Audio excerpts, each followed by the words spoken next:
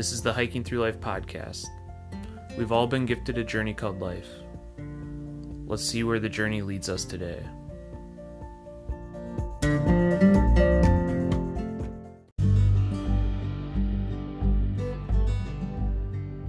Welcome to the Hiking Through Life podcast, where we talk with people who in some way, shape, or form have been influenced by the outdoors.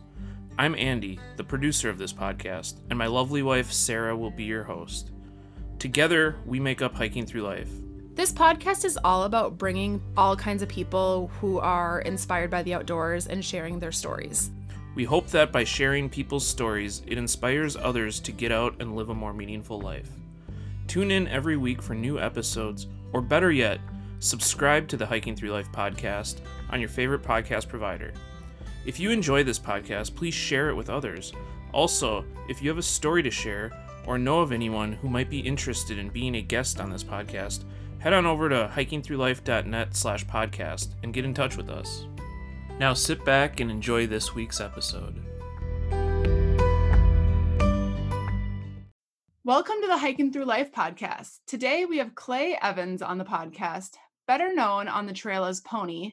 He has quite an extensive list of through hikes. He's completed the Colorado Trail, the AT, the Foothills Trail, the Alabama Pinhoti Trail, the Great Plains Pilot Trail, and most recently was planning to through hike the PCT, but that got postponed due to the current pandemic situation our world is in. A few episodes ago, we had Strider on the podcast who spoke about the Great Plains Trail. Today, Clay is going to talk about the section of the Great Plains Trail that is considered most hikeable that he completed last year. But through hiking isn't his only passion. He's also a professional writer and editor for over 25 years, and he's also shared a handful of his through hiking stories on his website and experiences on the trek that he's written for. So welcome to the Hiking Through Life podcast. We're really excited to have you here, Pony. Thank you. Do you guys have trail names? No. Ooh, We okay. don't. Just Sarah and Andy. Thanks for having me on. Yes, I wish we had trail names. There was a time when we tried to give them to each other, but we figured we can't just give them to each other. They have to come naturally. We were trying to force them upon each other. I'm a trail name libertarian. I'm a believer that you can get your trail name any way you want, including like if you're worried about somebody, calling you snot rag or whatever, you can give yourself a trail name before you go out there, and plenty of people do. And then other people, they have them given it. So where does your name come from, Pony? Yeah, my first long hike, if you don't count the one I did in the Black Hills, a 50-mile hike as a Boy Scout when I was 12, was the Colorado Trail in 2015. And I think it was day 3. It was very early in the hike, and I was going along. I was super excited. I'd had an incredibly exciting year, but getting outside in the wilderness was just amazing. And I walked past this guy, very old guy, probably 70s, and he had his camp just off the trail. And as I walked past, he said, "Slow down." And I'm a person that kind of speaks my mind. I wrote editorials and opinion column for years and years, and not in an aggressive way, but I just thought, well, that's a weird thing to say. So I stopped and I walked over and I said, well, what do you mean slow down? And he's like, oh, if you don't slow down, you'll miss everything. And I said, here's the thing, man. I don't think I've missed anything. I've already seen a moose. I've only been on this trail for 3 days and I'm having a great time. And I said, I don't walk fast. I just go all day. I sort of put my head down, and I've got these short little stumpy legs, and I just go all day. I don't really stop a lot. I don't need to smell the roses. I see the roses. I see the tadpoles. I see the moose. And that's just kind of how I am. And so he sort of rubbed his chin and he said, so you're like a little mountain pack pony, are you? And I said, yeah, pony, because not a horse, because got these really short, stocky Scottish legs, So that was it. I thought, I'll take it. I thought that was a cool name. And I haven't ever run into another just pony. I've met a pony boy and a pony girl, but not just a pony. So did that 70-year-old guy even realize he had just given you a trail name? He did not, but I found out later that I think I must have found out then, but his trail name is Slow Man. I don't know if he's around anymore, but this was his trip. He would go on one of these trails, during season. I don't know. I don't know much about him, and just sit there. And one of his things was he really wanted to make sure everybody was really getting the best experience. So he'd just like hike 5 miles a day and pull off and yell at everybody who went by to slow down, pretty much. So he called himself Slow Man. Because I had to ruminate about it. But, I think by the end of the day, I was like, yep, I'm going to just introduce myself as Pony. And then it just stuck. So that happened in 2015. And is that when you began all your through hiking experience? Yeah. And honestly, I am still surprised that it took me so long to get there, because I grew up in Boulder, Colorado, which is sort of like one of the outdoor meccas of the West. And I mean, I've climbed 14ers my whole life. Actually, it's not true. I did a trek around Annapurna in Nepal in 1986. So that, I don't know how many miles that was, a couple hundred miles. But it was weird to me, and that I didn't, because in 2006, I had started an expanded outdoor section in the daily paper in Boulder, Colorado, and I was the editor of that. And this guy named Paul Magnanti, great guy, Triple Crowner. He's got a website, pmags.com. One of the sort of old school Triple Crowners, he came to me in 2006 and he said, hey, I'm going to fast pack the Continental Divide Trail. Well, I'd not heard of the Continental Divide Trail, but he explained it to me. And back then it was pre-iPhone. So he proposed that he would go to town every 2 weeks and mail me a disc with whatever he'd written about, the last couple weeks and some photos. And then we would run it in the outdoor section. So we did that for his 3-month, very fast pack of the CDT, which he did southbound. And so I knew about it, right? I mean, you'd think it is so right up my alley, but maybe because I was working and I had a kid and all this. But then what happened was in 2014, a young woman who grew up next door to me in Niwot, Colorado, she had grown up and become a nurse, and everybody was super impressed. She had this life. And summer 2014, she just up and quit her nursing job and took her dog, Jude, out to do the Colorado Trail. And when she came back, man, both she and Jude looked tanned, rested, and ready. They were like sleek and golden. And I was like, oh man. So I hung around with her looking at her pictures and all this stuff. And I got really, really intrigued. So Sparkle was her trail name. And then Jude was just Jude. And that kind of began the process. And this is the embarrassing part. Later in December, I had read the book Wild. I had enjoyed it. My wife and I went and saw the movie. And literally, I don't know, 10 minutes into the movie, a light bulb just went in my head. And I came out of the movie, and my wife and I were walking back to the car. I said, hey, and she said, don't tell me. You're going to go do that, aren't you? And I said, no, I promise. I'm just going to do the Colorado Trail. So I wanted to get my toe in a little shorter trail, and that's literally how it started. So thanks to PMags, Sparkle, and Cheryl Strayed. Yeah, Cheryl Strayed. Yep. Little does she know she's been an inspiration to you. I'll tell you what, though, I've interviewed a lot of people for Trek Stories and stuff. You'd be surprised how many people mention her way more, or the movie, the Reese Witherspoon movie, way more than they do like Bill Bryson. Yeah, I think the PCT really got like a huge amount of fame after that movie and book came out. It did. And I have very little tolerance for snooty through hikers who are like, yeah, Bill Bryson and Cheryl Strayed aren't real hikers because they didn't finish the trail. And I'm like, you know what? They're writers, and they're good writers who wrote books that were about more than just like a glorified trail journal. And it wasn't their intent. Now, I will criticize Bryson because on the last page, he says, we hiked the Appalachian Trail. No, Bill, you hiked 40% of the Appalachian Trail, which is awesome. Anyway, they wrote good books. Yeah, they wrote good books. They share their story and experiences. And that's kind of what it comes down to, sharing experiences on the trail. Yep. And that's kind of what unites us all. Absolutely. So it kind of sounds like the outdoors has kind of always been a big part of your life. I mean, growing up in Colorado, you did all this stuff, but yeah, through hiking didn't really come until later on. So did you need to do a handful of training to do through hikes to kind of get in through hiker shape, or did you just go out there and do it? I did not. I was 53 the summer I did the CT, and I'm a runner. And although I don't do this stuff anymore, I did marathons and ultra marathons. And of course, in Colorado, in Boulder, you're literally smack up on the foothills. You can run straight up 3,000 feet if you want. You can't really run, but so I really didn't have to do any of that. I had been overseas for about a month, not too long before then at sea level. And I was like, oh, gee, is it going to be a problem? But I didn't specially train. And I was fine, except for things like chafe.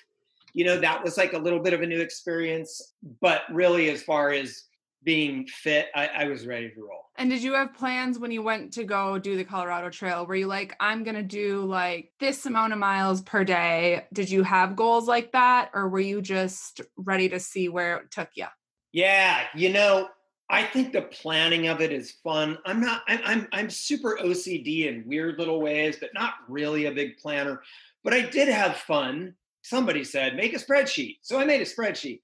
And one of the first lessons that the trail taught me, and that the 80,000 word length sort of blog book that I wrote about my AT hike is called The Trail is the Teacher. Yes, I read a little bit of that one. Yeah, one of the first things was planning's fun, do as much as you want.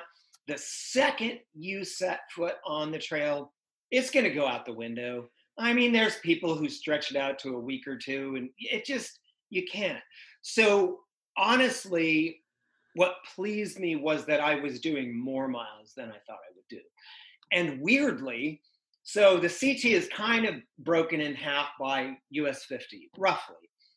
And the lower half of the trail is totally different. There's like so many fewer people. You're really out there.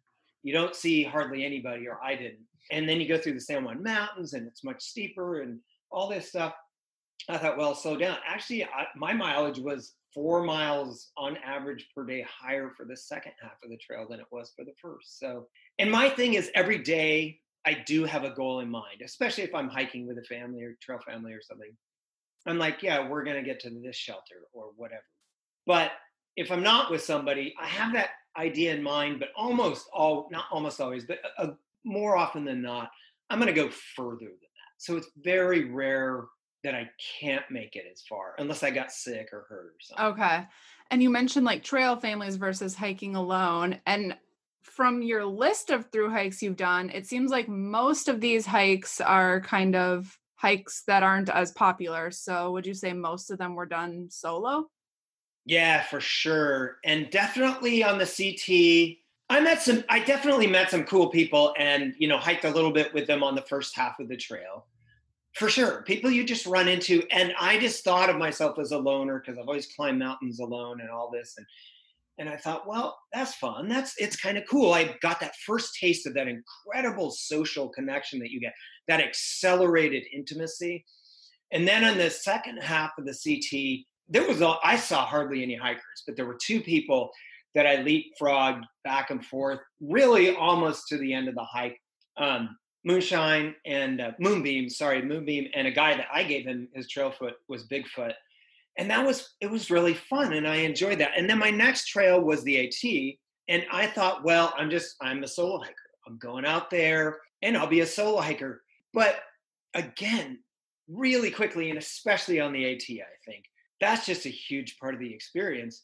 And the one main trail family I was 54, and these 3 guys were, I think, 28, 25, and 23. 2 of them chased me down and like forced me to be in their family in, I don't know, Tennessee, North Carolina, somewhere, because we'd seen each other and they were just curious, like, well, how's this old guy always winding up in the same place as us? Well, they were sleeping in and taking a long lunch, and they gradually sort of figured it all out. And they literally had a plan to chase me down and like force me to walk with them. And I have to say, the month or so I spent with a couple of those guys, and then there was a 4th guy who joined us for a while, was really the best month. And I had quasi trail families up north. I mean, we had to break apart because various things were happening, but wow. And I'm still really, one of my best friends is one of those young guys. I mean, hell, he's like 31 or something, and I'm now going on 60. And we're actual friends, like not just like embarrassed friends. We like hang out, I go visit him, so it's great. That is so amazing. Just like age and like your backgrounds, and nothing your history doesn't really matter when you're out on the trail. It's just like it's you and the trail and the people around you. And you have all the time in the world to just connect and become close friends. Yeah, it's transformative for me. Because again, I'm not an antisocial person. Obviously, I can be gregarious, I can be loquacious, I can talk, I've done public speaking, but I spend a lot of time alone and I'm perfectly happy to walk for 12 hours in the woods by myself. But I love that. And I liken it to like a boot camp experience. You're all engaged in this pretty difficult thing. You're all pulling in the same direction. You're coming from all different backgrounds, but that's what cements you together. And out of the hundreds of people I met on the AT, I mean, I can count on one hand people that seemed a little, aggressive or off to me. And it's incredibly supportive.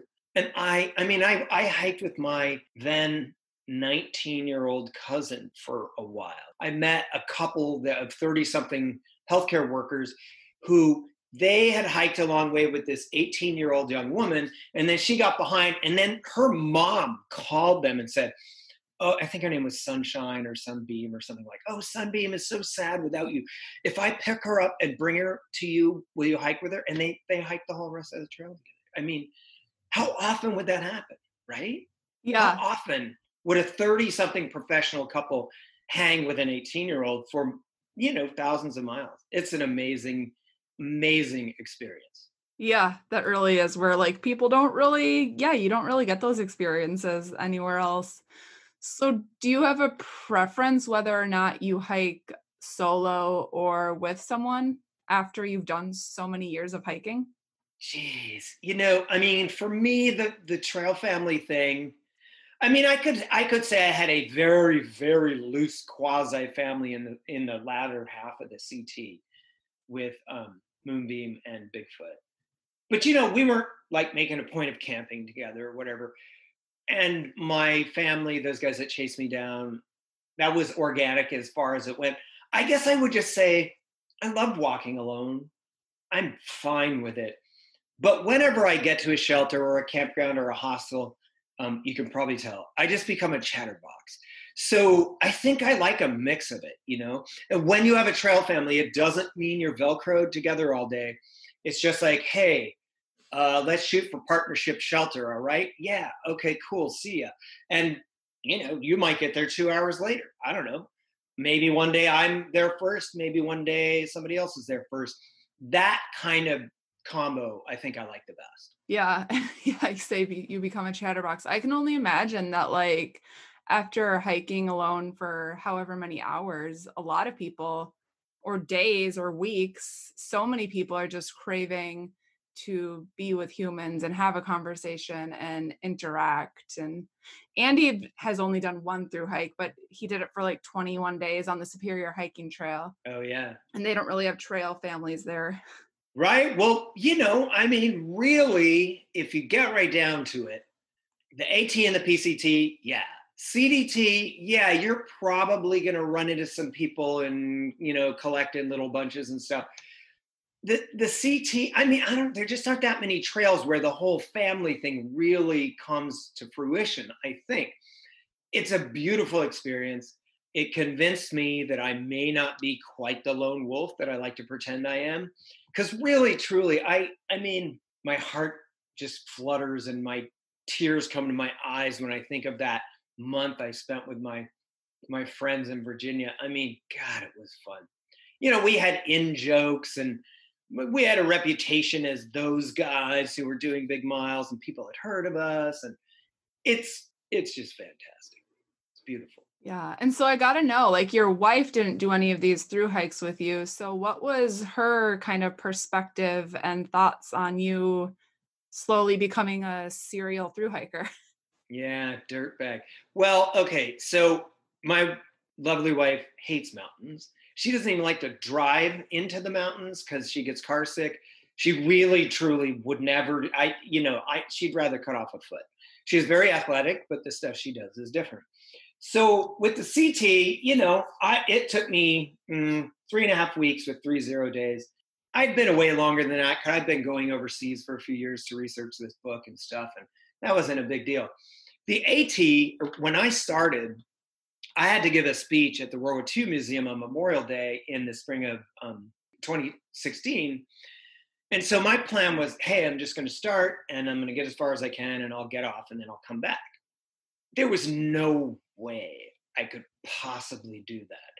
I got back and I said, listen, I'm sorry, but you really have two choices here.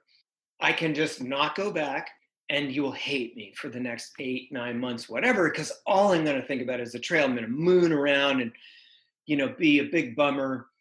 Or once I've done with these obligations for about a month, I'm going back and I'm going to finish. She was not thrilled with that for obvious reasons. She has to take care of everything. But she did say, she tells her friends that month I was home, because I was doing these obligations that I had. She said, well, it wasn't even like you were a dog. It was like you were a big pig in the house. Like you weren't offensive or anything, but you weren't really that interactive and you just weren't really present. So she agreed that by far the best thing for me to do is just go get it over with. And she doesn't love it, and why would you, right? But she's very cool. And years ago, we realized, hey, we encourage each other to do the things that feed us, She loves dancing so much. She loves going to outdoor music and dancing and stuff.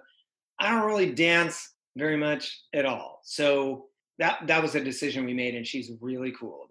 That's super cool that she's so supportive of it, because clearly it's a huge, huge passion that you've been doing. And you guys said you had one kid? Yeah, yep. He's a grown-up now. He lives up near Bozeman, Montana. He's a very big outdoor guy. Yeah, we did all kinds of stuff outdoors, and he's amazing.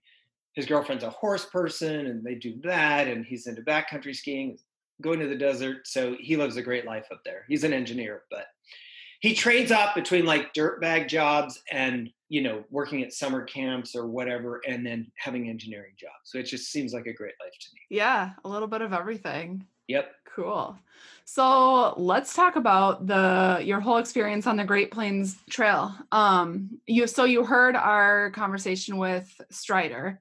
Yep. And you did the part that's considered most hikeable. Is that correct? Yeah. So very quickly, I think it was 2018, Backpacker Magazine did a kind of a back page feature on Steve Myers, who's this sort of Don Quixote guy who has been tilting at this really remarkable windmill of, I want to start this trail on the Great Plains.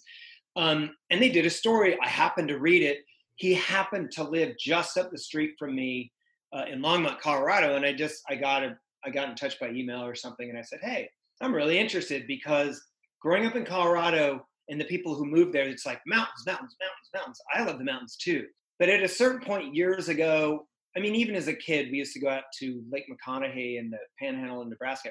I turned east and I said, I wonder what's out there. And so I started exploring it. It's incredible. People who don't know it think, oh, corn and wheat, it's boring. No. So I got involved just on a very low level with Steve and said that, I'd help with PR and things like that. And then in the fall of 2018, he said that the board, he put together a little board. What they were trying to do is kind of trying to promote this. At that time, it was 250 miles. It ended up being about 350 miles. Pilot trail, to try to get some people to hike it, to see how doable it was. You can bike the whole thing, but as Strider said, it's a route. It's not a trail. And I became interested in that. So I was going to hike it in the spring of 2019. There were terrible flooding and all this stuff in Nebraska. So I put it off.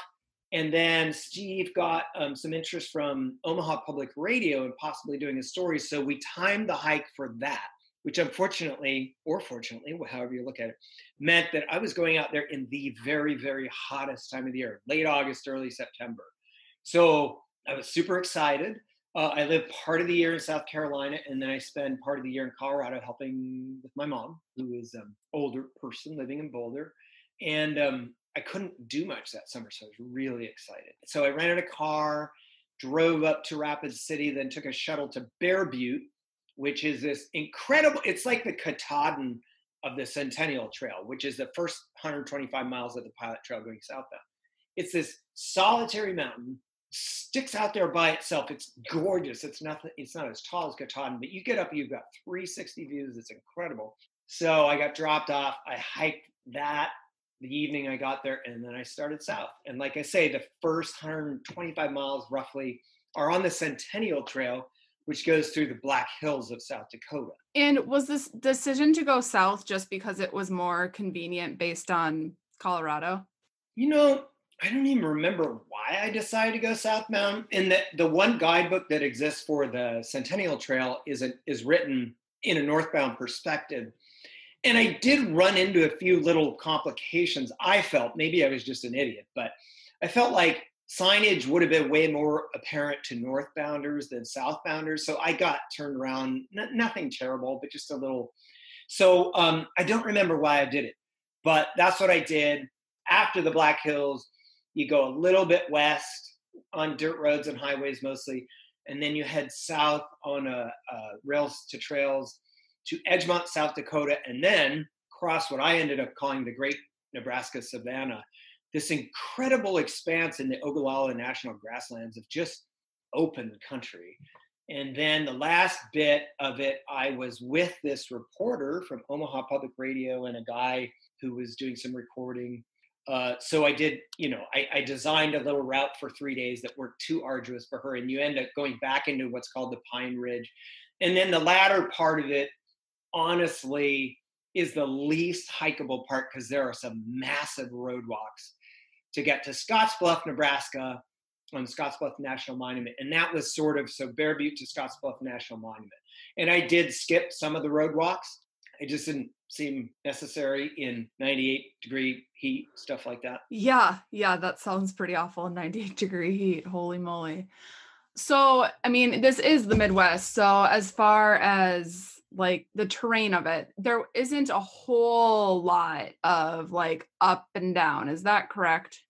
No, the first part, the 125 miles on the Centennial Trail, I can't remember now the total elevation gain, but it actually comes out average just about the same as the Colorado Trail, over the mileage. So you're going up and down, but it's almost all graded for stock. There's very few places that felt really steep, and those were really short, like maybe a handful, hardly anything. Like you don't even think about it.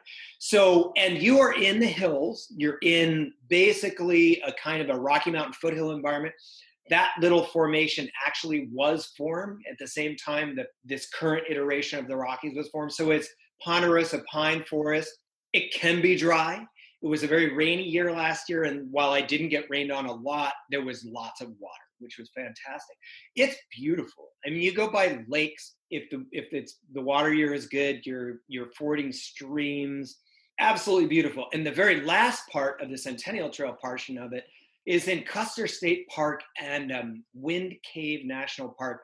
And the very coolest thing there are huge herds of bison that you will see if you go through there. And it opens up much more into kind of a prairie, high plains environment for the last, 40 miles or something like that. So it's fantastic. Once you get to Hot Springs and you head west and then start south into Nebraska, it's largely open country. You're not going to find shade. I mean, you have to struggle to find shade. And there were some long, hot, straight road walks. And you know how that mental thing is so important. I'll tell you, looking at a straight road that you're not sure, you think it goes just 12 miles, pretty much straight, and you don't see any trucks or cars or people. How about water in those situations? Did you? Nope. Now I packed water, and it was a little desperate, but I realized that if I'd really gotten in trouble, I could have trespassed into some stock tanks and stuff like that. Once I got into Nebraska, Steve and Luke Strider had been up north of the Black Hills scouting some route for the GPT. And they just happened to be in the area. I actually met them in the Black Hills. And then Steve stashed water for me across what I call the Savannah. And I was grateful for that. Now, it's much easier in that area because there aren't fences and there are stock tanks and things like that. But I tell you, the end of one day, I just can't believe how hot. And I'm so stupid. I didn't put any sunscreen on. I burned myself so badly. And it really was like, it sounds terrible, but it was like this incredible experience. And when I got to the end of where I was going, this tiny little hillock, like how would you even know? And there was jugs of water on top. I was like, oh yeah, Steve, thank you. 2 gallons of water. I was rich. I was so happy. The stuff that makes you happy on a thru hike is very small compared to what we need in real life to make us happy. Right. And I mean, those jugs of water were like your trail magic, because I mean, I remember reading a little bit on your stories about the experience that there wasn't a whole lot of trail magic. There was someone who gave you a small bag of goldfish, I think. Yep. But the water, I mean, I can only imagine how amazing that was to see and to quench your thirst after that. I mean, the way you describe it, it just sounds like you were hiking through a desert and you're in Nebraska. It is a desert. I mean, it's definitely a semi-arid environment. You know, it's grasslands, but dang, is it hot. I mean, at that time of year. So I guess I wouldn't say, unless you really want the extreme experience, if you were going to do this, and it is doable, there's no question. You know, you might not go in late August and early September, but the thing is, it's not a novice hike. The Centennial Trail, totally. Anybody, that'd be a great first trail for somebody. Once you leave Hot Springs, the distance between public lands where you know you can camp and between water and stuff, it's pretty significant. So you need to be prepared to be doing really at least 25 and often more miles a day. And it's such a cool experience. I saw not one backpacker the whole trail from Bear Butte all the way down until I met the radio reporter, Emily, who joined me. And, you know, she was a backpacker. Other than that, I saw nobody. Right. And that's exactly the way Strider was describing it. It's just like, you have to know what you're getting yourself into, because it's not necessarily just like a AT or PCT. No. And he's right. I mean, I can't remember. I think he used this word in your discussion, but you know, if you're a person who wants some solitude, or, you know, you have a really good friend or your partner or whatever, and you just want it to be the two of you, it's great. And I would highly recommend, I mean, I can recommend the Centennial Trail, which is contiguous with the Great Plains Trail for those miles, to anybody. I think it would be a great starter trail, truly great starter trail for somebody if they want a taste of what Western, you know, long distance hiking is like. And then if you want a bigger challenge, go on south from there. It's, you know, had I done the crazy road walk / dirt road walk, you know, I'd have had 40-mile days of that. And I decided to skip a couple of those days. So when you say skip those, do you mean like somebody picked you up? Well, because Emily and Josh were with me, they had a car. They were only coming out for 3 days to do these radio stories. So I had a choice to make. And our last day, Emily did great. I mean, it was amazing. It was hot and all this stuff. But, you know, it was incredibly windy and dusty, and we were on these dirt roads. And she decided to kind of, you know, we wouldn't finish what we had thought we would do. So Josh came and picked us up, and I just had a decision to make. Well, you know, am I going to yellow blaze some of this? Or am I going to just be hardcore and grit my teeth and walk to Alliance and all this? And I said, you know, I don't need to do that. I'm going to get about 300 miles out of it. So we went to a reservoir to swim in this crazy, like 25-mile-an-hour wind, which was fun. And then they took me to another reservoir near Scotts Bluff, where I just skipped out on 2 big road walks / dirt road walk. And so you would need to be supported, or there is a shuttle up there, and you know, there are people you could probably get a ride from. Or you could just do the walking. It's not going to kill you. It's just long miles and not super interesting. That's what I would say. Yeah, no scenery to be looking at or. Whereas, you know, the Savannah part is very challenging. You need to be prepared to do miles. But I was blown away. I mean, my imagination was lit on fire by that. I mean, antelopes and horses and cattle, they don't see humans walking. And so I used to be a cowboy, and, you know, you'd come up on an antelope and they'd see you and they're like, bam, they're over the next hill. The antelope would like run a little way and they would stop and look at me. Same with the horses and cattle, because nobody walks out there. I did run into a hunter who was walking, but it is spectacular.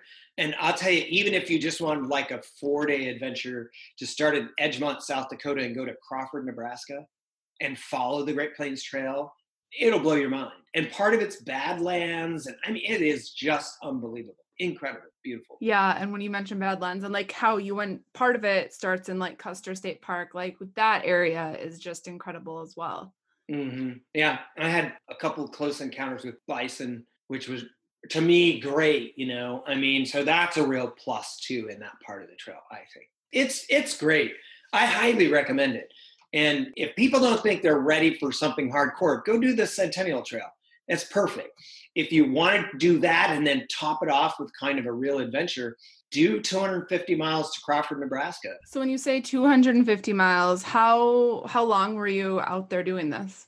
Yeah, and I went beyond Crawford. So I guess it was about 3.5 weeks. Is that right? I guess it was more like 2.5 weeks is what it was. That's what it wouldn't be 3.5. And some of those days, 3 of those days were much shorter miles because I was walking with Emily, the reporter.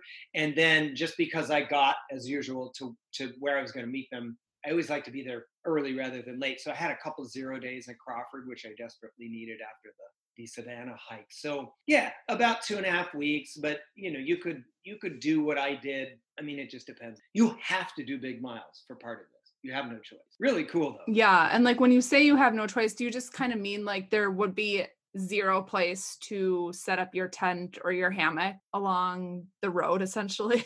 Yeah, so the Ogallala National Grasslands, once you hit Nebraska, south of Edgemont, South Dakota, and south of Edgemont was that crazy road walk I was referring to earlier. That day was unbelievable. But once you get into the Ogallala National Grasslands, it is publicly managed, but it's like sort of hectare by hectare or section by section. It can be privately owned or publicly, and if you don't have a real granular map, you know exactly, technically you might be trespassing. There aren't really fences. So that's not really the problem, but you just don't want to trespass unnecessarily. So Steve, in all his hard work plotting this out, has identified very specific public places where you can camp. I'm actually tempted to get like a Forest Service map and try to really plot out exactly what little quadrants are to maybe make it a little bit easier, but I don't know, it's pretty flat. There's some rolling hills, but you can do big miles across there if you need to. And like, as you're saying, like there's parts of it that are going through like private land. Like, do you think some people might accidentally walk through private land and not really know it? No, because the route is on dirt roads or trails. Yeah, I mean, that's basically what it is. Where trails are available, and I think we're going to add a part that Emily and I did on a dirt road. We're actually going to, I think, if I understood Steve correctly, we're going to reroute through a Fish and Wildlife Service wildlife preserve, which is great. So this is what he's doing. This is what Luke's doing when they go out and scout. They're like, we have the basic route. Where can we take this where, you're definitely on public land? And they were saying that up in North Dakota, you guys are from Minnesota, you probably make Nodak jokes, but North Dakota is beautiful. I know people in Colorado are like, I would never go there. But I think they told me that almost the whole route across North Dakota is public land at this point. So it is coming together. And Steve asked me to join the board, and I did, because I just wanted to see how this happens, if it happens. I don't think it's a guarantee that it'll become the next National Scenic Trail, but it could well. And I love the respect being paid to the Great Plains. I really do. Well, yeah. And people like you and Strider are giving it so much more publicity than it would be getting otherwise, I think. Yeah. And, it's always in flux. So the route that Strider walked, comparing what I did to he did, was different. It was routed a different way, which would really work. There's a little, I think it's a state monument called Agate Fossil Beds. And Steve has worked really hard to try to get permission to be like, hey, can we just it's public land? Can we get people allowed to throw up a tent? And, we haven't worked that out yet, but I think if we ever do work that out, that'll make that whole thing more doable, and you'll have less of that kind of the big road walking that goes kind of a little bit to the southeast of there. So those guys are working hard, and it's great to have Strider talking about it. His hiking resume is just so unusual. It's just great. Yeah. Yeah. Both of you, I think it's pretty incredible, the experiences you've had. So let's talk about, like, you've done a handful of through hikes. Is there any gear that you've decided to ditch over the years or gear that you've added? So I write for the Trek, which is great. I'm a journalist. It gives me an outlet and, and all this stuff. And, they're not like some high paying, it's not an outside magazine or something like that. But one of the perks is, if you're a writer, you can get to do gear reviews. So I've gotten some cool gear that I've gotten a review, which is awesome. And I love it. But I'll tell you what, all the same major stuff that I started with on the CT, I could still be using today. And indeed, some of it I do. So I stole my mom's trekking poles. I love them. They are Lecky. They're like Lecky for ladies, or I don't know what it's something, it's got this swirly design. I love them so much. Oh my God. I got an REI Quarter Dome 1 tent, which I still love. Now I got a tent that I think is really awesome that I reviewed, which I also use. My ULA backpack, I love to death. I did get a backpack to review, so I sometimes use that. All the major stuff, my REI Igneo sleeping bag, love it. The one thing I switched out from my CT days is a friend of mine gave me a Climate blow-up sleeping pad. And nothing against you, Climate. I just hate blow-up sleeping pads.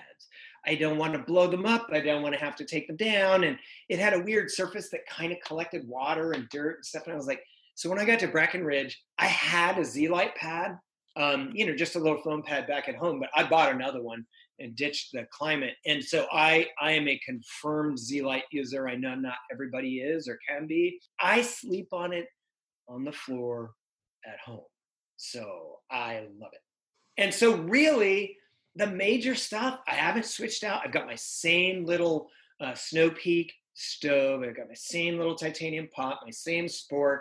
Shoes is a thing. I used to wear Hokas, and those Hokas that I wore were bomb-proof. God, I could put 800-900 miles on them. They were amazing. My feet got too wide on the AT. And after 850 miles, 860 miles on the AT, they were killing me. So I only wear Ultras now, and that took care of that problem. But I would say, honestly, that's the only major thing I've switched out. I really love the stuff that I've got. It's kind of refreshing to hear because there's new gear that's coming out every single day, and you're always reading these things like, this is the latest and greatest gear, and here's why, and you need to update your stuff. Yeah, I'm definitely not ultralight. I wouldn't consider myself even lightweight, but my base weight, depending on season, is 16 to 18 pounds, which I feel like is good. And I have some luxuries. I will not go out there without a book. And so I've learned to bring a Kindle. I could do it on a phone. I did just get a new phone, which means the battery lasts. So maybe I'll just read on a phone from now on. But I bring a journal because I have to take notes. There's little things. I bring a charger for my phone. So there's things that I could trim out and lose 2-3 pounds, whatever. But I'm pretty happy with my kit, as the British say. And the stuff I bought is great. Now, I'm very lucky that I've gotten to review some really great stuff that I've gotten to use, and I enjoy it. And it's helped me, lower my weight a little bit if I want to do that. But I don't have to. I could still be using all that same stuff. So seriously, kudos to Z-Lite, kudos to REI, and kudos to ULA packs. I mean, those things are still going strong. Awesome. And when you say you bring your Kindle and your book and you're writing, I mean, writing's been a thing that you've done. That's your career. Was writing about your hikes something that you wanted to do as your job a little bit? Or is that just kind of a hobby that you were doing along the way on your hikes? In all honesty, it's a treatment for post-trail depression. That is what it's about. Now, I always take notes when I travel. I've always had a little notebook because if I don't do that, I might not remember, I mean, I want to remember, sure, pictures, but so literally that's what it was all about. I mean, I was just in mourning when I got off the CT. I was like, oh my God, this is the life. I can't believe this is how I need to live, have a beard and not shower for days on end. I love it. Walk all the time. So it really was that. And, I put them on my website. I think I'm going to turn the AT one into an ebook. Listen, we don't need another AT through hike book out there. And there's some really boring ones that are just glorified trail journals. I'd like to think mine's a step above that, but it's not going to be Bill Bryson or Cheryl Strayed. But hey, why not? I wrote the thing. It's not that hard to create and market an ebook. It'll just be there if somebody wants to buy it. So I don't try to make money on it. I wrote up the whole Great Plains Trail thing in considerable detail, in part to help the board and just to have that we can refer to. If somebody says, hey, I'm interested in doing this. Well, here's a really detailed description. You can go there and you can look at what this guy did. Sure, because if I'm remembering correctly, Strider said there's not an official guide out yet. No, so they worked really hard to put together a data book for the pilot trail. And so it's just a Word document, literally. And I had that with me. And Steve had done it, both Nobo and Sobo, for bikes or walking. And so, I just brought the Sobo walking data book. And part of what I was doing was, yes, I was trying to help publicize, doing the public radio thing.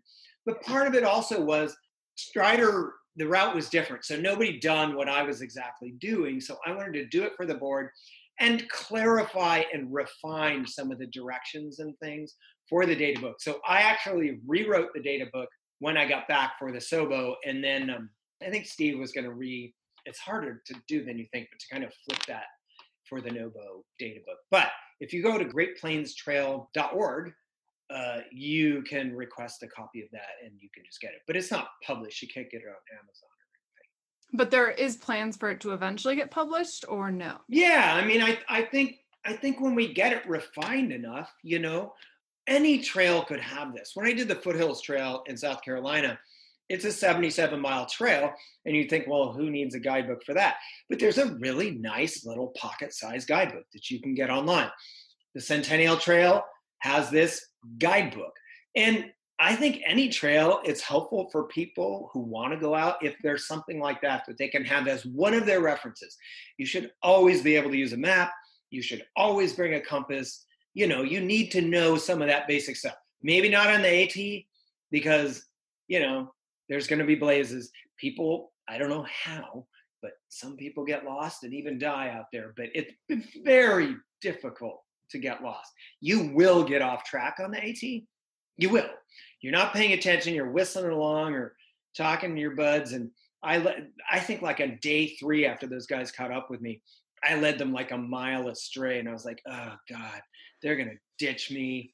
You're grumpy. You don't want to go extra miles, but yeah, that's the point, when you just sit down on the trail and fall asleep on the trail with your pack as your pillow. Yeah, and I know Strider's working on a book, like his Through and Back Again. Through and Back Again, right. For the Great Plains Trail. And, that'll be great to have, because it will detail a much broader experience than I did. I mean, I did, 300 miles of it. He did all 2,200, I think. Yeah. It's a neat route. I mean, it's really cool. And I hope, and I know if Steve has anything to do with it, it will become a real trail.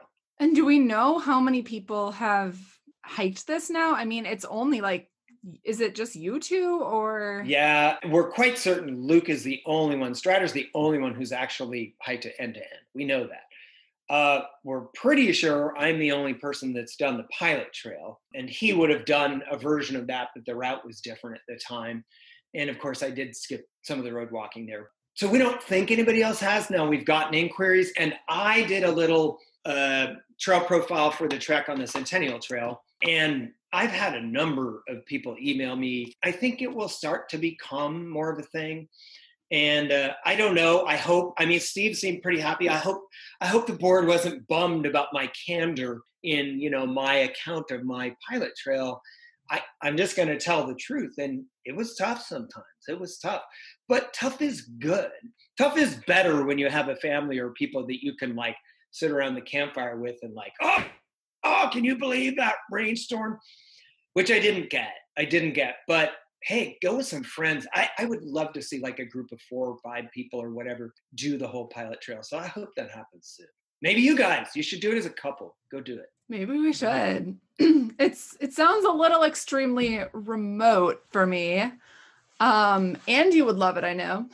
It's remote, but you're going through towns every few days. So it's just in between the towns, it's remote. But It's remote and it feels more remote because like on the AT or the CT, whatever, you're in the trees and the mountains and stuff.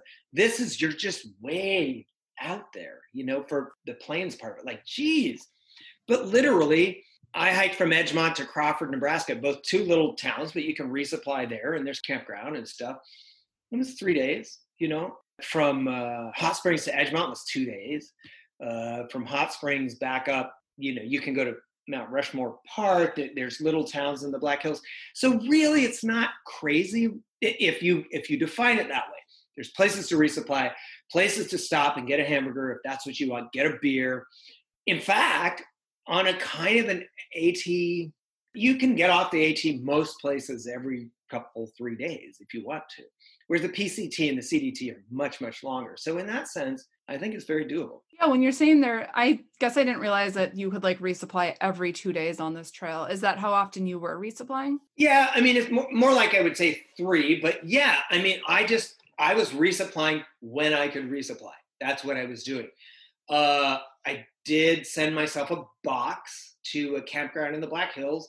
I'm not a big box person, but I don't even remember why I did it, but I did it.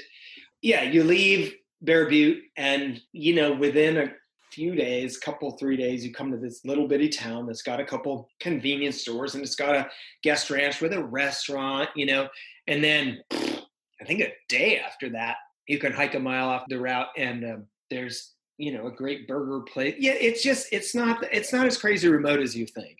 And then, like I say, once you get to Hot Springs is a great hiker town, I think. I mean, the stuff you can do there, they have a natural hot springs fed pool. It's got everything you want. It's a great thru hiker town, I think. Maybe I'm being convinced here. Maybe I just think it's remote because like so few people have done it. Yeah. And again, the trick is you're going to have to walk long miles because it's just long distances between where you can pitch your tent. There are other places that I know from looking at maps that you could pitch your tent. So if you guys decide to do it, talk to me and I will point you to some weird little squares of public land where, you could throw up a tent if you wanted to. Like on the Mickelson Trail from, the highway down to Edgemont or whatever, everybody says, oh, it's all private. Well, there's a few little squares of public land where you could, go. So it's neat. It's not easy, but it is very rewarding and so unusual. I just feel so fortunate that I got to do this cool thing. Nobody gets to do stuff like this. Yeah, I mean, and when you say like there's like these very few squares where there's public land where you can pitch your tent, like that's just where you like really have to do your homework and research and know all those secret spots along the way. Yep, you're going to have maps and maybe even a GPS. You need to be very specific. Now, here's the truth. All the way across the grasslands, nobody was going to bother me if I'd gone over and swum in a stock tank. Nobody, there's cowboys around. I saw a few trucks, whatever. Nobody's going to say anything because, yeah, I'm sure it was private land, and I'm not encouraging anybody to trespass. It's not like, everything's fenced off like it is in Texas. It's just not. Texas, man, they went a different direction. It's different. There's hardly any public land there, and there are fences everywhere. Like it's hard to even run in Texas, That's crazy. We did a podcast a few weeks back with someone who lives in Sweden, and people there are allowed to go on private land. They encourage everybody to use private land. Well, same with Scotland and England. I'm going to forget the term, but there's some law they have where, they can't stop you from, if you're trying to cross Scotland, from throwing up a tent. You can't vandalize or, you can't leave a fire ring or whatever. But so it's quite different. And Texas is the absolute antithesis of that. And their fences come right up to the road. So even as a runner, like I was in the hills, hill country north of San Antonio a couple summers ago, like it's dangerous because there's nowhere to even run. It's crazy. Very sad. Yeah. Makes you extra thankful for the public land that we do have here in the Midwest. Absolutely. And we need to protect it too. Jeez. Oof. Yeah. Absolutely. So you grew up in Colorado, but where do you live now? So I live half the year in Boulder where my mom is, and my sister and I just help with my mom. She's older, and my sister does it kind of half a year. She lives there. And then I do it the other half of the year. And then I live on Hilton Head Island, South Carolina for the rest of the year I know it sounds crazy, but in a downsizing, which it literally was. We simplified our life and we were able to come here just because circumstances, things that happened. But we really came here because I hate winter. I mean, I can deal with it, but if you're a runner and you go out every single morning, it's worse for you guys, but every morning from November at least through April, probably May, it's just going to be cold and it's going to be icy. Now, it's very different from you because in Colorado, it's sunny a lot, but it's still really, really cold, So we just got tired of it. So now we have this in the winter, which is spectacular. I miss hills. There's not anything remotely like a hill for 100 miles or more from where I am. And I miss trails. There's some here, but the beach is great. I've become obsessed with finding shark's teeth. So it's a pretty great life, but trust me. I mean, everybody says, ooh, we're not rich, but we're not rich. I mean, we are not people who are like, well, we go to our summer home. No, we live in my mom's basement. We're in Colorado, and then we have our house here. The best of both worlds, yeah. Oh, geez. Yeah, and Colorado's spectacular in the summer.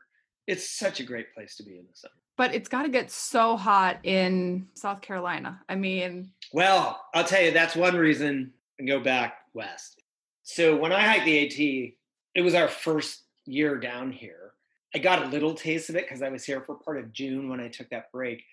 But then on the AT in the mid-Atlantic states in July and August and stuff, it's just insane. I used to think coming from the dry west, like, hey, I like humidity. It's great. No, I don't. I really, really don't like extreme humidity and heat. It is brutal on the AT. I mean, you're never dry. If you're not getting rained on, I'm a sweater. It's like I got dunked in gasoline. My skin is slick all the time. And then I got Lyme disease and I make it sound terrible. I love my thru hike, but it was brutal. So I really, after that, I said, I can't do the extreme heat and humidity because I need to be outside a lot. And it's just too tough. What's it like in Minnesota in the summer? I was in Boundary Waters once in August and it was fantastic. But other than that. Yeah, I think July is like by far the hottest season here in the summer. June's usually pretty decent. Like you get a nice breeze at night still, but July can get really, really nasty and really buggy. Oh, everybody said, Boundary Waters, you're good. The skeeters are as big as eagles. They're going to attack. I didn't see one mosquito. A friend of mine from Rochester and I canoed in at Salville Lake, I think, and we did a week. Oh, what a spectacular place that is. My God, what a great place. I couldn't believe how fantastic it was. The water was deep and warm, no mosquitoes. And we saw the Aurora Borealis. I mean, what a spectacular place. If I could go there, I mean, I guess the bugs are usually worse, but I had no bugs at all. So it was great. Yeah. And like, if you're on the lake, like it's, the wind picks up too. So like sometimes the bugs are awful, but yeah, I mean, that is one thing people definitely despise about the Boundary Waters and just camping in general here in Minnesota is the mosquitoes. Yeah, I guess I'm not, apparently some people are more susceptible to mosquitoes than others. Mosquitoes don't seem to really like me that much, or bugs just in general. Cause yeah, I got bugged by the little gnats and stuff on the AT. I had a head net and I got stung by so many hornets. That was bad. But otherwise, like the so-called black flies up in Maine and whatever, I didn't have any problem. So I don't know if it's just me or I just lucked out in the years that I went. It's your blood type. They don't like it. So is there anything we didn't touch on about the Great Plains Trail or through hiking in general that you think is beneficial for people to hear? I just think if you're a person who thinks you might like long distance hiking, I think you'll know pretty quickly whether you do or not. So I think that if you're curious about it, I highly, highly, highly urge you to just go give it a try. You don't have to do the PCT right out of the gate. Many people do. You don't have to do that. I again, as a beginner hike, I think the Centennial Trail is spectacular. And as a mid-range hike, I don't think you could beat the Colorado Trail, which, despite the elevation and stuff, mile for mile physically is way, just indescribably easier than the AT. Indescribably easier. The AT physically is just a butt kicker every day. Now, there's a few days, here and there where things are pretty flat, but you'll know if you like it. And here's what I also would say is, I've met overweight people who decided to go out and do it. I've met guys in their 70s, women in their 70s. I've met people with just different health challenges. I truly believe, unless you have a very severe mobility issue, I think anybody can do this if you really want to. And you're going to know if you like it or not, probably pretty quick. That's why, I don't know, nobody has real statistics, but everybody says, a quarter of people bail out at Neil Gap on the AT, which is 33 miles into your hike, because you just know it's either for you or not. I do have a funny story there. So this is something my cousin, Margarita is her trail name, heard. We were hiking on the AT in that first part. And we stayed at this shelter, and there were all these guys that I called the midlife crisis guys.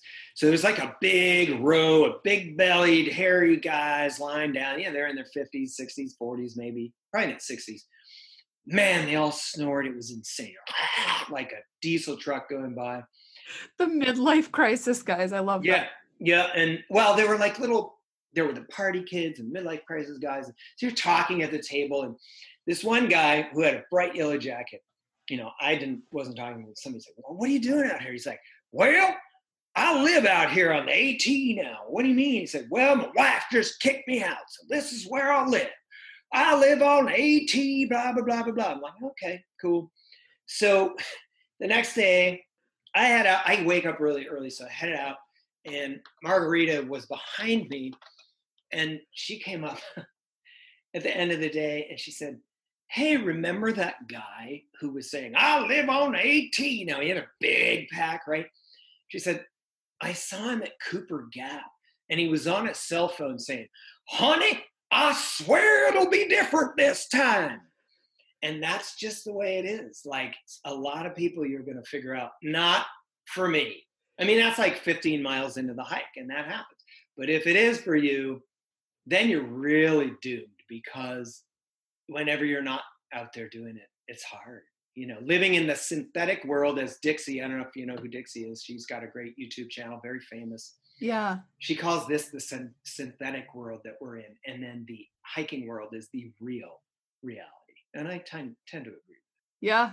Go out and do it. It's such a great world, and you'll meet the best people and support it. It's like everything about it is what is difficult about most of our modern lives. It's simple. You walk, you make camp, you get water, you eat, nature calls. Those are the things you have to do on any given day. That's it. Nothing else. It's very simple. You're walking, you're getting healthy, you're getting stronger every single day. People start with 3 miles a day, and they end up, in Virginia blasting out 20s, whatever. And then there's just that instant camaraderie, the boot camp camaraderie that just, I don't know, I guess I'm a romantic, but it just swells my heart.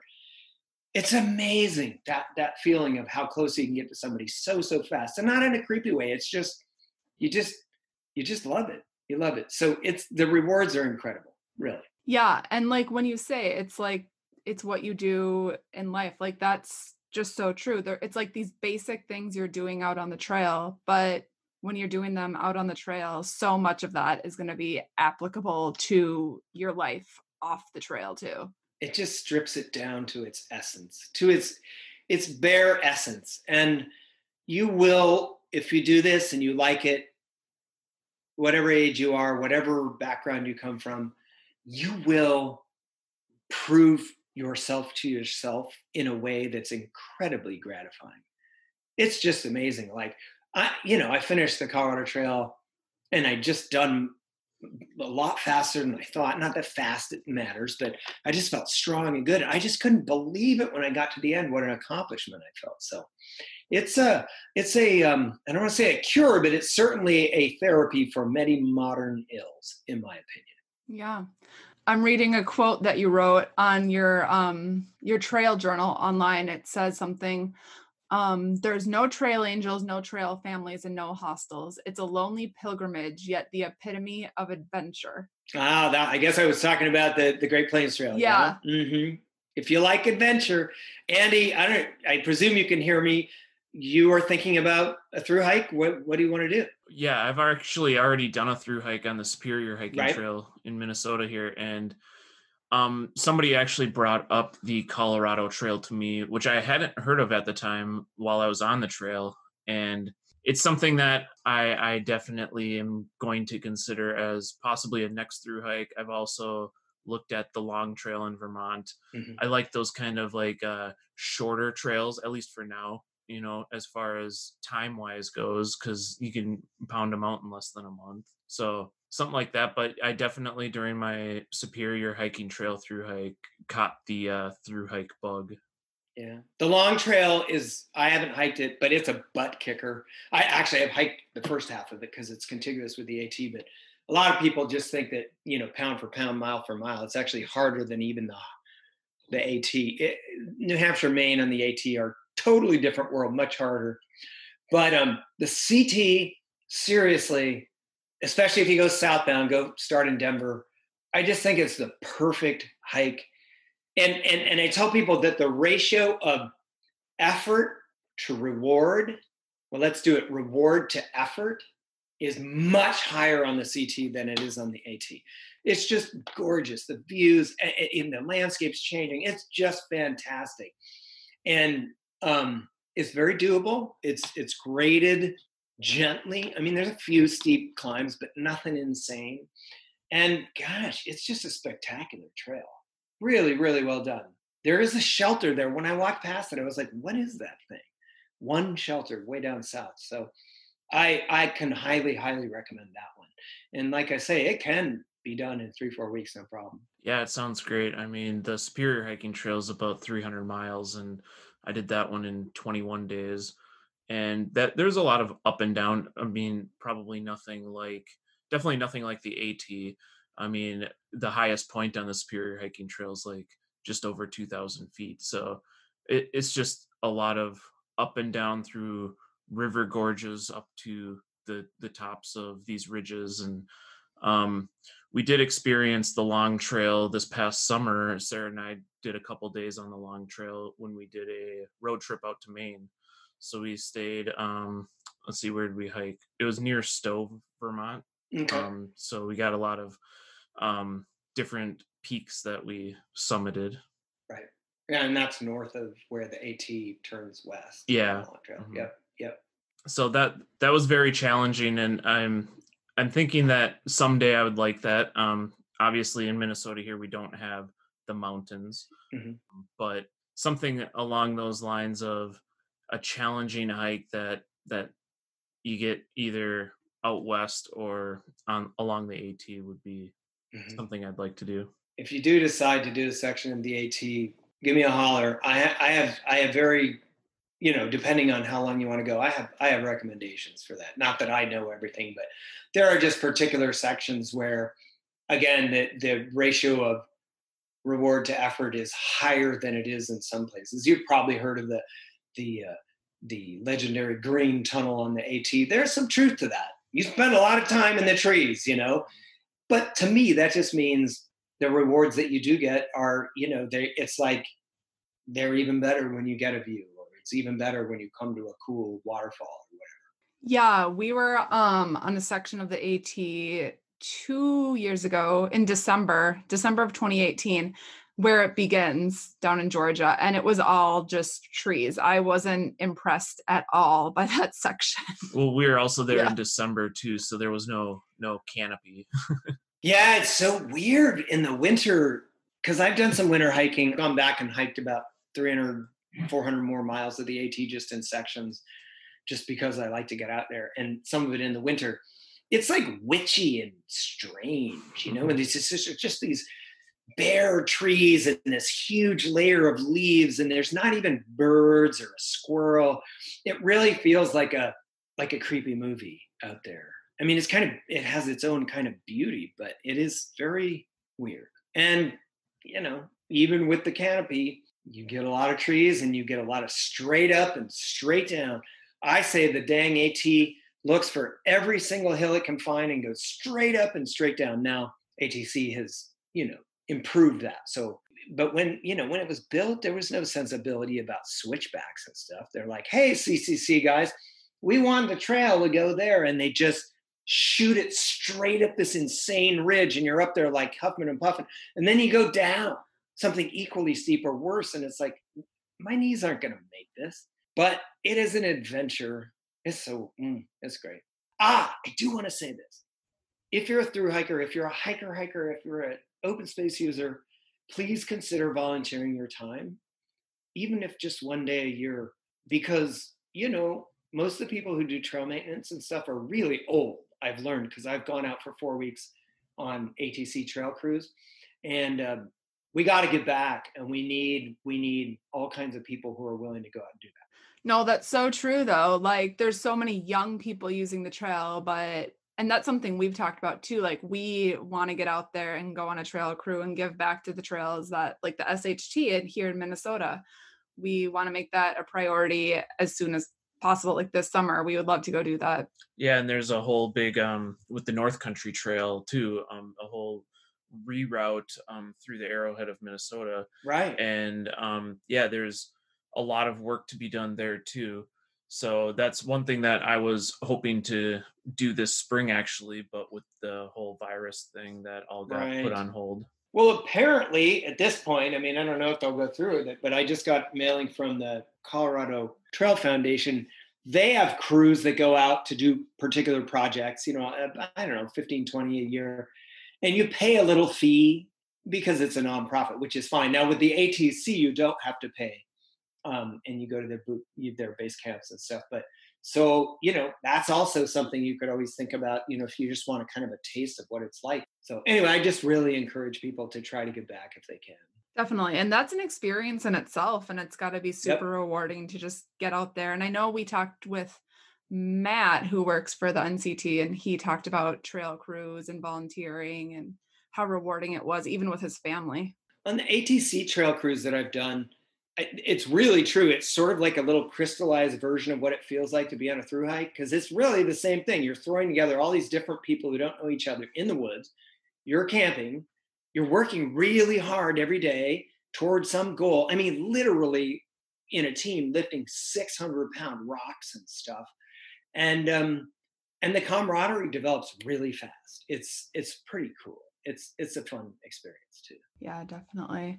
So where can people get in touch with you if they want to learn more about you, reach out to you, get information? Yeah, I guess the best thing to do, since I have a very conflicted relationship with social media, people can find me, Clay Bonnyman Evans. That middle name is critical, Bonnnyman. But I barely go on there. I have a website, claybonnymanevans.com, which has most of my hiking, writing, and other stuff. If you're interested in some of the other stuff, there are links to other websites that I have that deal with those things, other parts of my life. Yeah, all the writing you've done. Yeah. And I've been super lucky to be part of some experiences that basically nobody gets to be a part of. So I'm just really fortunate. If I fall over dead tomorrow of coronavirus, I have zero complaints. I've had a really cool life. So I'd like to do some more hiking, but if it's not in the cards, I will not complain. Is getting to Minnesota to do like the SHT a dream at all, or in the books? I'll tell you what, here's the thing. If I were to go back to Minnesota, I would need to go back to the Boundary Waters. And I think you can hike around there, can't you? Yeah. I don't know. Mm-hmm. It seems like it might be tough just the way the lakes are, but I was so smitten by that place. I just was blown away. I loved that experience. And it's such a gorgeous part of the world that Colorado people, they mostly don't even think about stuff like that. So, but Superior Hiking Trail, why not? I have a friend who was on the AT same year as I was, and he actually lives here, much younger than me. He's actually in the process of trying to become the first person to thru hike all of the National Scenic Trails. So he needs to do North Country, which of course is the biggie, but he's getting there. He's working on it. So I love that. And Ice Age seems interesting to me. All of that country up there. Yeah, the Boundary Waters is pretty magical. We're getting ready to go up there in a couple of weeks here when it's open again for overnight. They just reopened it. So starting May 18th, you can start camping in there again. The thing I loved about going in August, again, I wasn't tormented by mosquitoes, which was supposedly the problem, but the water was just so much fun to swim in. This friend of mine and I, we just take the canoe out and just jump out and dive deep. And, it's whatever, it's that brown, but it's clear brown. It's just gorgeous. Gosh, I just have huge romantic memories of going up to Boundary Waters. I need to go back. Yeah, it's a pretty neat place. The sunsets there are amazing, and just the spray of stars that you see at night. Jeez. Yeah. Incredible. I didn't hear wolves. I was hoping to hear wolves, but I didn't. Maybe someday. Yeah, they're around there. You got to go up to Voyageurs National Park for that. Yeah. Okay. Yeah. All right. Well, this has been super cool to talk to you, get your perspective. I do appreciate your having me on. Thank you so much for reaching out to us.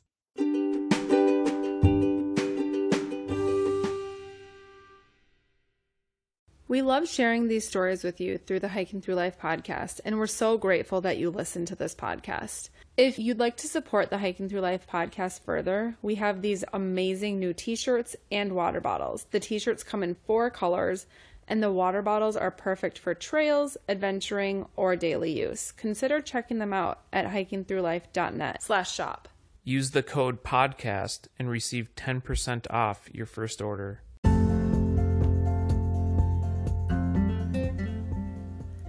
You've been listening to the Hiking Through Life podcast. Peace, love, and hike through life.